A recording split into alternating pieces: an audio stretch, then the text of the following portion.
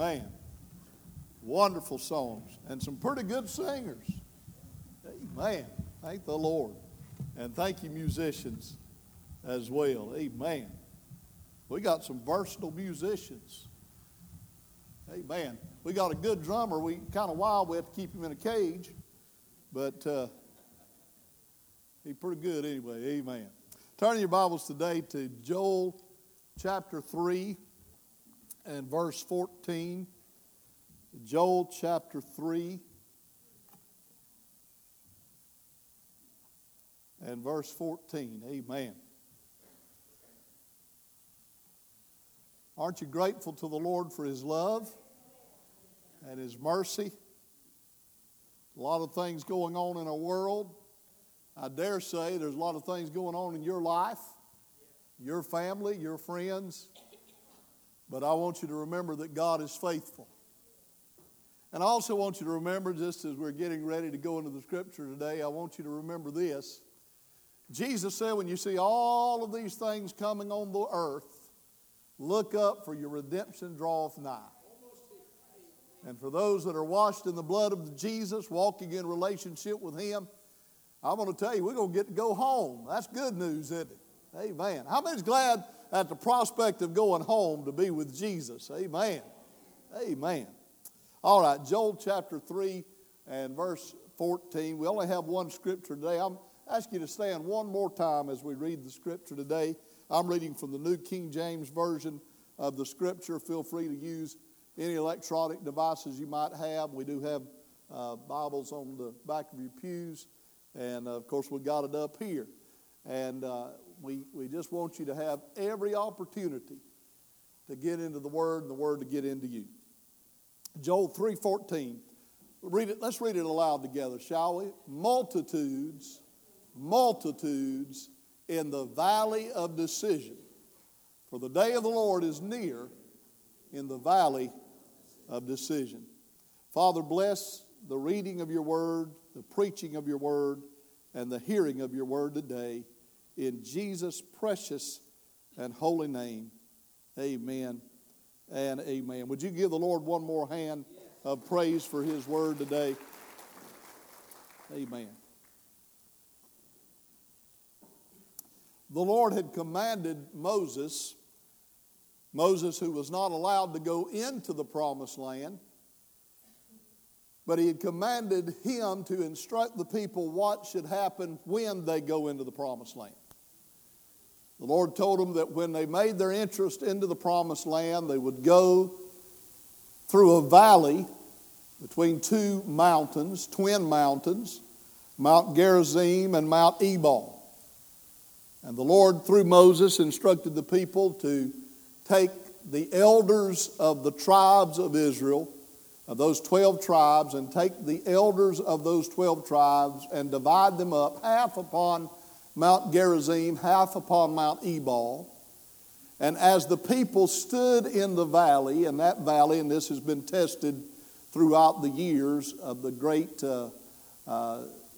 amphitheater that happens in that valley. It's a natural amphitheater that a person just speaking in a regular voice, it'll be multiplied and magnified in the hearing of the people. The Lord told him to put those elders there and on Mount Gerizim speak the blessings that would befall those people if they would follow the Lord, if they would obey His word. And then on Mount Ebal, he had those people recite in the hearing of God's people, had those elders recite the cursings that would come upon the people in the valley if they did not obey the word of the Lord.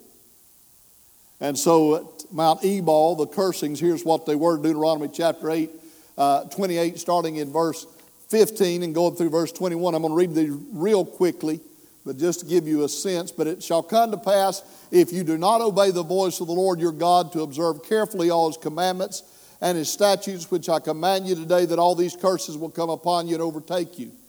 Cursed shall you be in the city, and cursed shall you be in the country, and cursed shall be your basket and your kneading bowl, and cursed shall be the fruit of your body, and the produce of your land, and the increase of your cattle, and the offspring of your flocks.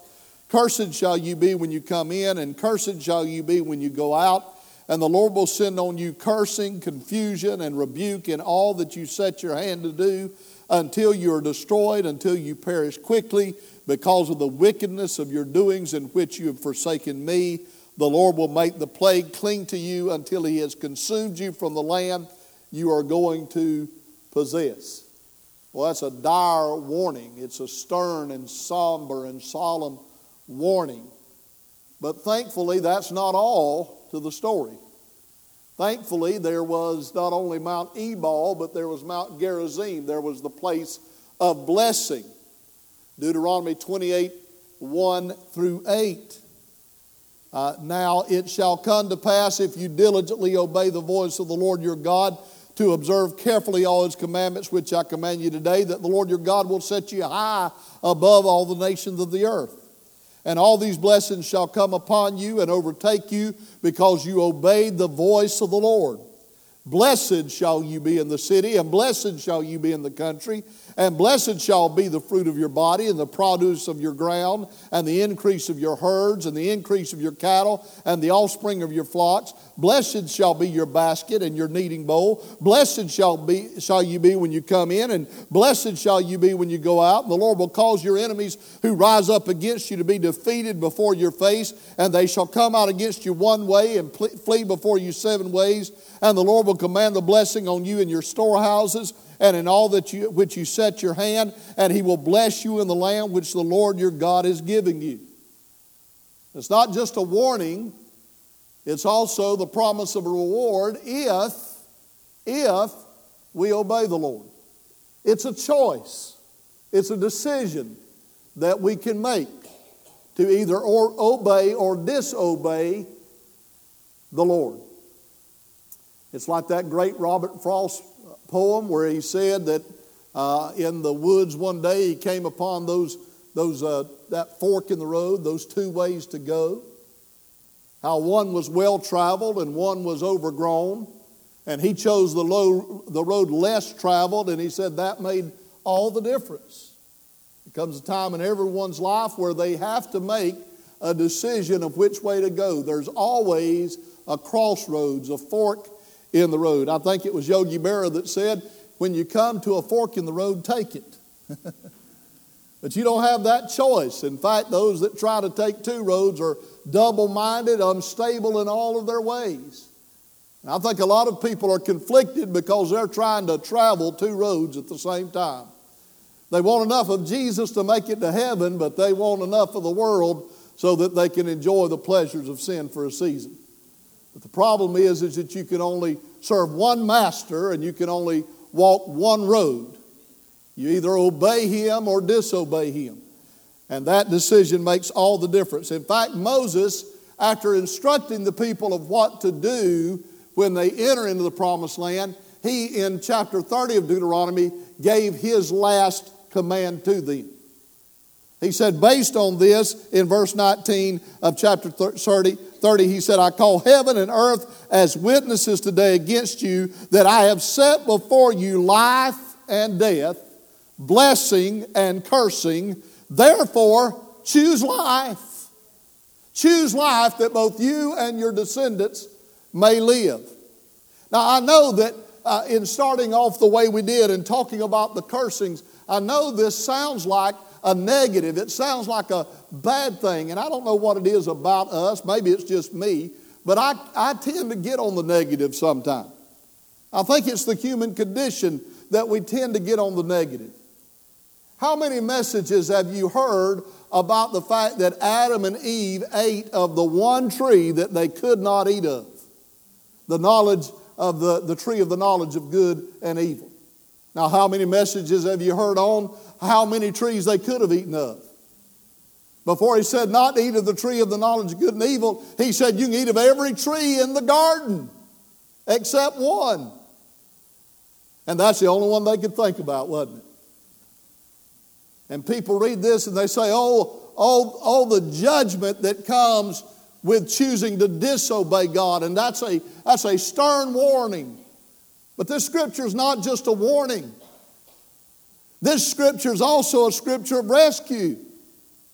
He's saying that in this fallen world, this world where there's sickness and where there's death and there's pain and there's grief and there's mourning and there's tears, that in this world we can make a choice that will result not only in eternal life, but abundant life.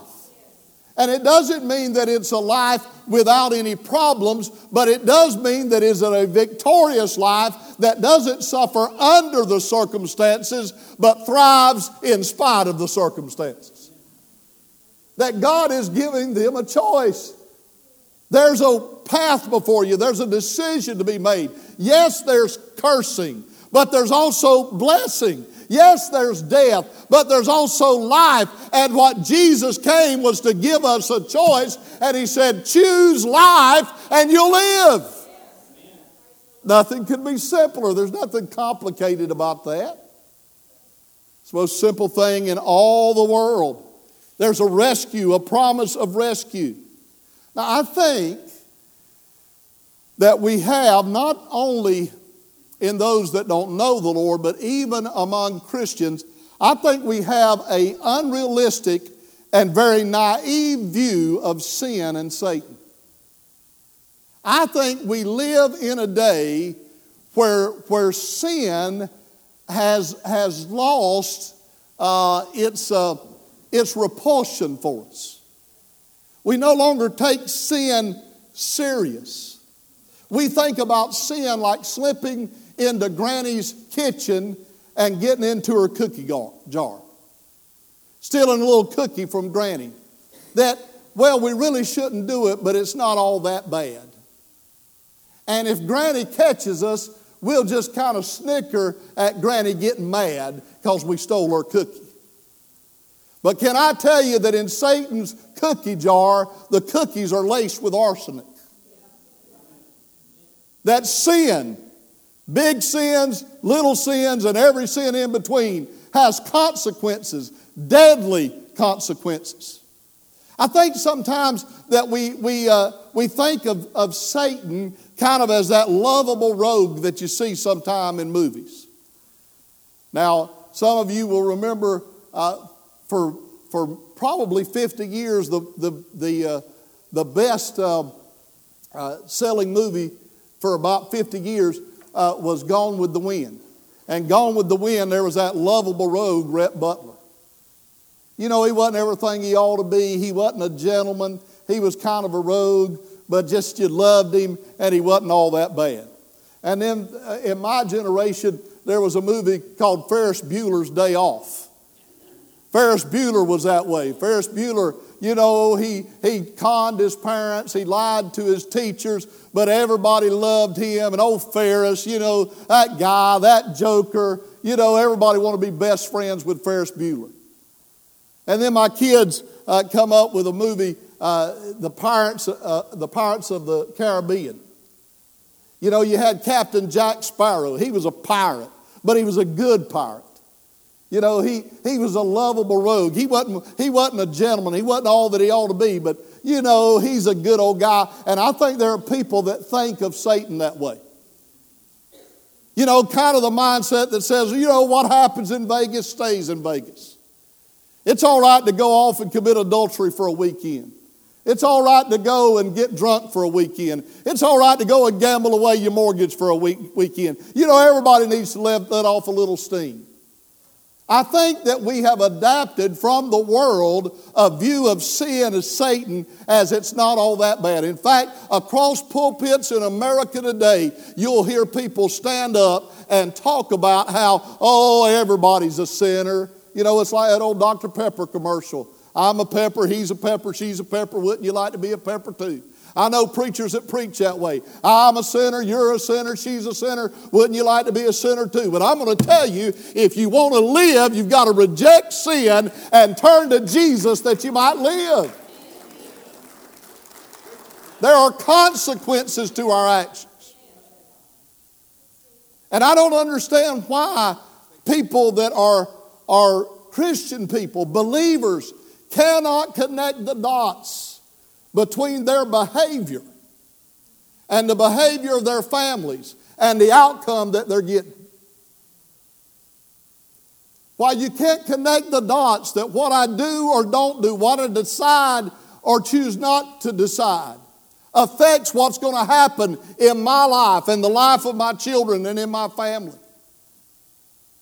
That when you have a flippant, careless, cavalier attitude about spiritual things, then that's what you're going to get. It's not, the choice is not, oh, well, I think, I don't have anything better to do. I may go to church today. Do God a favor, No, the choice is whether or not you're going to do that produces life, or whether you're going to go your own way and do that produces death. I'm not trying to be harsh. I'm telling you, you can have better than what you've got. I'm telling you that life can be better than the way it is. I'm telling you that you can know the peace and the joy and the love and the peace and the power of God in your life. You have a choice. You are not under the circumstances of life. You're not under Satan's hobnail boot. God has given you liberty, and if you choose life, you can obey Him and live. That's good news. That's good news. Satan is not that best friend that says, come on, let's do a little mischief. Satan is the child molester who's homicidal, who says to the little children with the promise of candy and carnival rides, come on, let's go for a ride. And that lure, that little shiny thing that he puts out there to tempt us, it might look good, it may look exciting, it may be tantalizing, it may satisfy our pleasures for a while, but I'm going to tell you, it is all a lie. Behind it is death. We can choose life. Jesus said, John 10:10, He said, the thief has come but for to steal and to kill and to destroy. Now, I'm not legalistic with this. I think that we can watch TV shows and movies that are entertaining. I think that we can listen to music that's entertaining. I'm not trying to be harsh and legalistic, but I'm going to tell you, if we watch things that in the first 15 minutes there's been 150 murders, did that come from the Lord? Let me ask you this, not to get too political, but if we vote for people that are in favor of putting to death unborn children, did that come from the Lord? If it steals, if it kills, if it destroys, it didn't come from the Lord. I'm not trying to get anybody to live up under my convictions, but I'm going to tell you, it concerns me when Christians can watch, and I'm going to say it because I hoped it would go without saying, but it doesn't. If you're watching movies that have nudity in them, quit it. Can I just say that to you? Just stop it. You wonder, well, I don't understand why I'm struggling with pornography. Can I use a Greek word there? Duh. Right? If you're watching things and listening to things that the name of God is blasphemed and the most despicable of language is used, can I tell you, I know Christians that will sit and watch things that have 150 F words in them. Can I tell you, I've known of preachers that stand behind the sacred desk and use the F word from the pulpit, thinking that they're being hip, relevant. It's a descent into madness. If you can listen to the name of our God being blasphemed and it doesn't grieve your spirit, you probably need to do some self-aware check. You probably need to do a checkup. If you're watching things that glorify gore. Again, I'm not trying to judge anybody. I'm not. Please don't. If you're a big fan of some of these shows, don't see me after church. Just I'm just throwing this out for your consideration. Thank you, Daddy. But I'm going to tell you, how many zombies do you have to see killed before you say this doesn't speak of life? If we fill our minds with the things that are dark, deadly, and then we don't live in victory, do we see some correlation? The enemy, the thief, has come to steal. The thief has come to kill. The thief has come to destroy. But here's the good news. Jesus said, "But I have come that you might have life and have it more abundantly." The good news is that there's life. There used to be an old song. I enjoy these old songs that we sang today. I like the new ones too, but I like those old songs. But there used to be an old song that said, "I don't want to get adjusted to this world. I've got a home that's so much better. I'm going to go there sooner or later. I don't want to get adjusted to this world." And I can tell you that we can surround ourselves with the things of the world, and in living in this world, I know that you've got some smart aleck out there who'll say, "Well, you Christians are just so heavenly minded that you're no earthly good." That is not our problem. The problem is we're so earthly minded we are no longer any heavenly good, and we need to make a decision to come to the one who has life and draw from the waters of life and drink the waters of life freely and live not only eternally, but live abundantly in the victory and the joy and the peace and the love that He brings. That's available. And I'm not trying to get us to go back to some utopian vision of the past that we had. But I will tell you this, there was a time when God's people lived in victory. I'm not glorifying the past. I'm telling you that the same river of life, the same fountain that our grandparents and parents drank from, it's still available, and we can come to Him and have life. There's set before you and I blessing and cursing, life and death. Choose life. Choose life that you might live. We all face a valley of decision. Our life basically takes place in a valley between two mountains. There is the mountain of our birth. In that valley in between the mountain of our birth and the mountain of our death, there's some hills and dales. But the major mountain peaks in our life, the bookends of our life, are our birth and our death. And there's the birth with all of the promise and potential. But even when we're born, the moment we draw our first breath, because of the being born into fallen bodies, there's already death working in our bodies. Our cells start dying the moment that we're born. And all of our life is spent marching across that valley to that mountain looming out there. The mountain of our death. The mountain of death with its fear and its finality. And in between the mountain of our birth, that beautiful baby, we've got a couple of babies just been born in our congregation. We're growing the kingdom for Jesus, ain't we? That beautiful baby, all of the potential.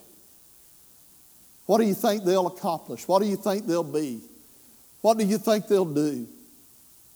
What do you think their life will be? Isn't it beautiful to have that life stretching out before you? But the truth of the matter is, some of us are a lot nearer that final mountain than we are that initial mountain. In fact, we may be nearer than what we constantly believe. There's a decision has to be made in that valley of decision. In that valley between the mountain of our birth and the mountain of our death. Now maybe you say, well, I don't want to follow the devil's way, but I really don't want to follow God's way either. I'll just make my own way. I'll do it my way. I'll just pioneer my own trail. I'll just choose my own way. Proverbs 14:12 says that there is a way that seems right to a man, but the end of that way is death. When you choose, you may choose not to decide. You may decide not to decide, and in that you've made your decision.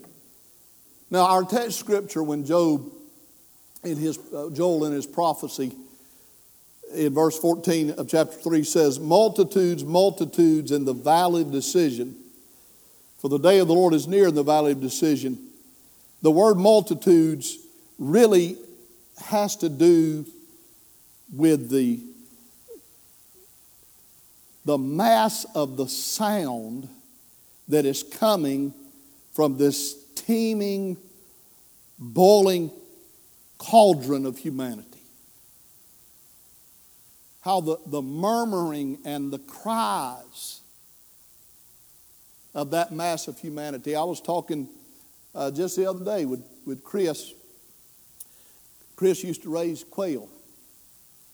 And I was telling him my experience of going in, somebody raising quail, and he confirmed it to me, how those small little quail, you put a heat lamp, and they are so desperate to get under that heat lamp that they don't look like individual little chicks. The whole thing looks just like a mass that's just churning, as they're just churning to get in the heat of that lamp. And Chris told me, if when it gets cold, if there's not enough heat, some of them will actually smother others because they're so desperate in that movement to get heat that they'll actually smother some of those. And that's the kind of picture that you see in this valley of decision that Joel's talking about. There's just this boiling, churning mass of humanity.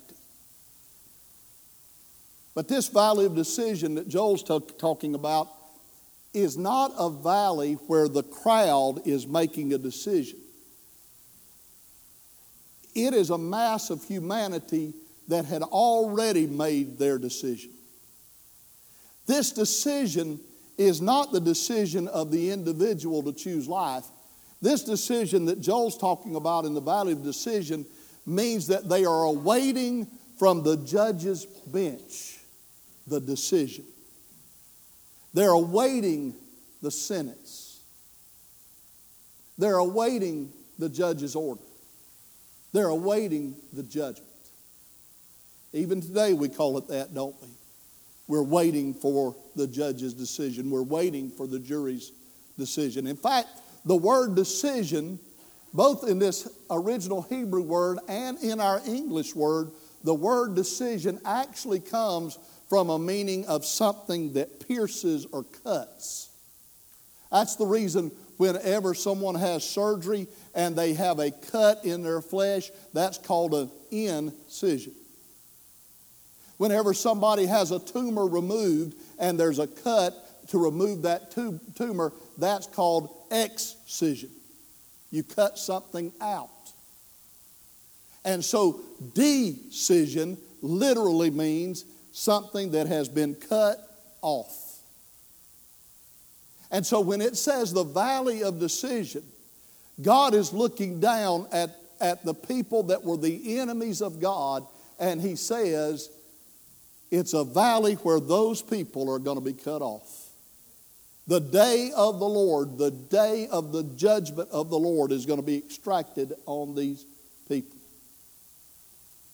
In fact, if you go back a couple of verses, a verse or two in Joel, you'll find out that he's talking about that the wickedness of humanity is like a ripe harvest in the fields, waiting for the sickle to come and cut it down.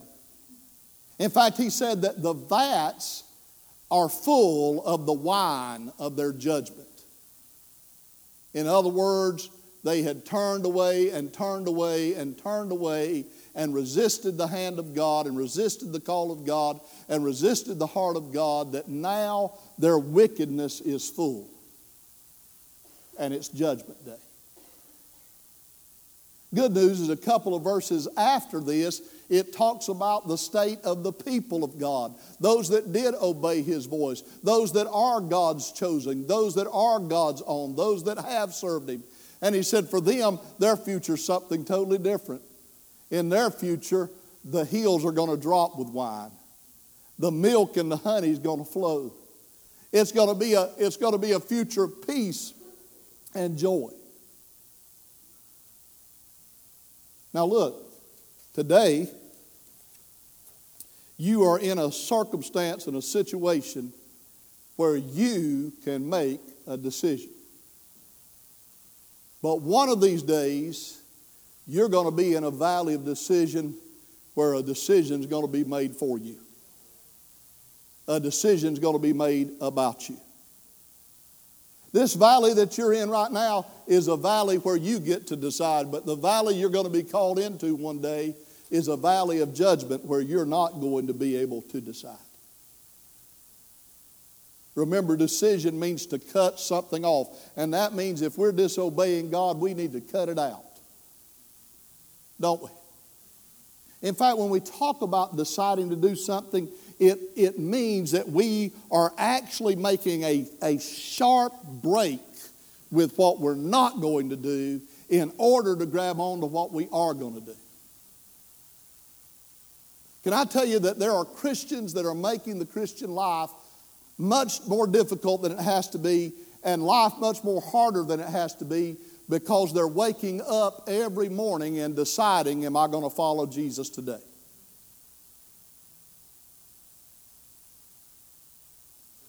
Joshua, at the end of his life, in chapter 25 of Joshua, 24 of Joshua, verse 15, Joshua called the people back to that same valley between Mount Gerizim and Mount Ebal.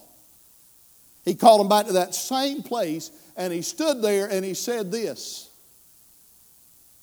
choose you this day whom you're going to serve. If you want to serve the gods that your father served on the other side of the river, that's up to you. But he said, but as for me and my house, we are going to serve the Lord. Now, what I'm about to tell you is not a boast, because I'm not looking to my own goodness, my own ability, my own power. I'm not boasting when I say this. But I am telling you with deep conviction, I've already made my decision. As for me and my house, we're going to serve the Lord. I don't have to wake up every morning and think, now am I going to serve the Lord today? I don't have to face every circumstance and say, now am I going to choose to obey the Lord or choose to obey Him? The die has been cast. The decision has been made. If you'll just go ahead and decide that you're going to follow Jesus and close the book and move on, you're going to save yourself a lot of doubt and headache and heartache, and you won't have to make a decision every time something comes your way. The decision's already been made. I will serve the Lord. Amen. Amen. In the middle 1800s, there was a man that lived in Assam, India. His name was Nanak-Singh. Nanak-Singh and his family had heard the gospel. And they had gotten saved. And when he went back to his home village, the village chieftain, there's even some evidence that they were headhunters. But the village chieftain said to him, you're going to have to reject Christ. And if you don't reject Christ, we're going to kill your children. And he said, I have decided to follow Jesus. And they killed his children, and they threatened his wife. And they said, if you don't deny Jesus, we're going to take the life of your wife. And he said, though none go with me, still I will follow. And they took the life of his wife, and then they threatened his life. And he died with these words on his lip: the cross before me, the world behind me. And from that, an Indian missionary took his words and wrote, I have decided to follow Jesus. I have decided to follow Jesus. No turning back. No turning back. I'm going to ask you to stand. And if that's your decision, I want you to lift your hands and sing this with me. I have decided to follow Jesus.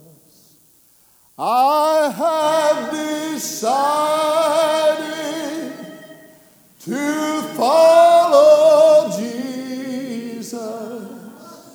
I have decided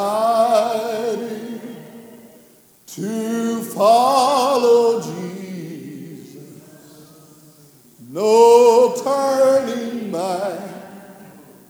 No turning back. Though none go with me, still I will follow.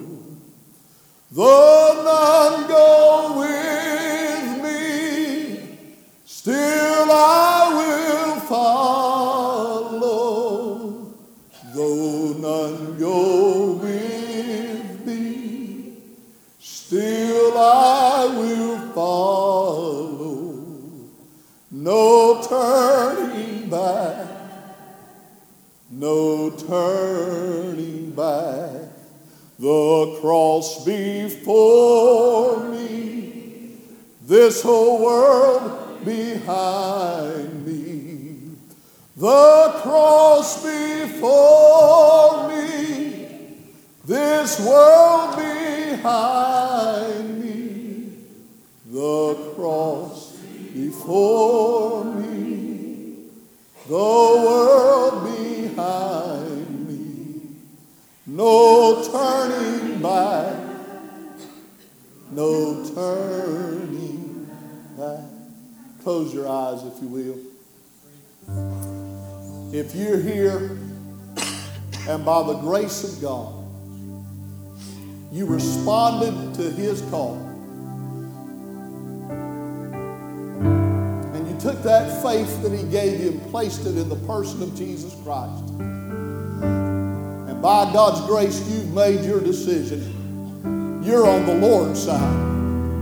I want you to lift your hand today. Come on, if you've made that decision, thank you. You may put your hand down now as no one's looking around. If you're here today and you are not saved, would you be honest enough with yourself and with me to just lift your hand and say, I'm not saved, but I want to be? How many will lift your hand? Now, if you're here today and you say, you know, long ago I made that decision and I meant it, but that's not the way I've been living. That's not the path I've been walking, and I know it. But I want to say yes to Jesus right now. Lift your hand. Say, that's me. Thank God. Thank God. Now, everybody look at me. How many of you, even though you've made your decision, that's the way every once in a while I do a self-examination, and here's the way I judge myself.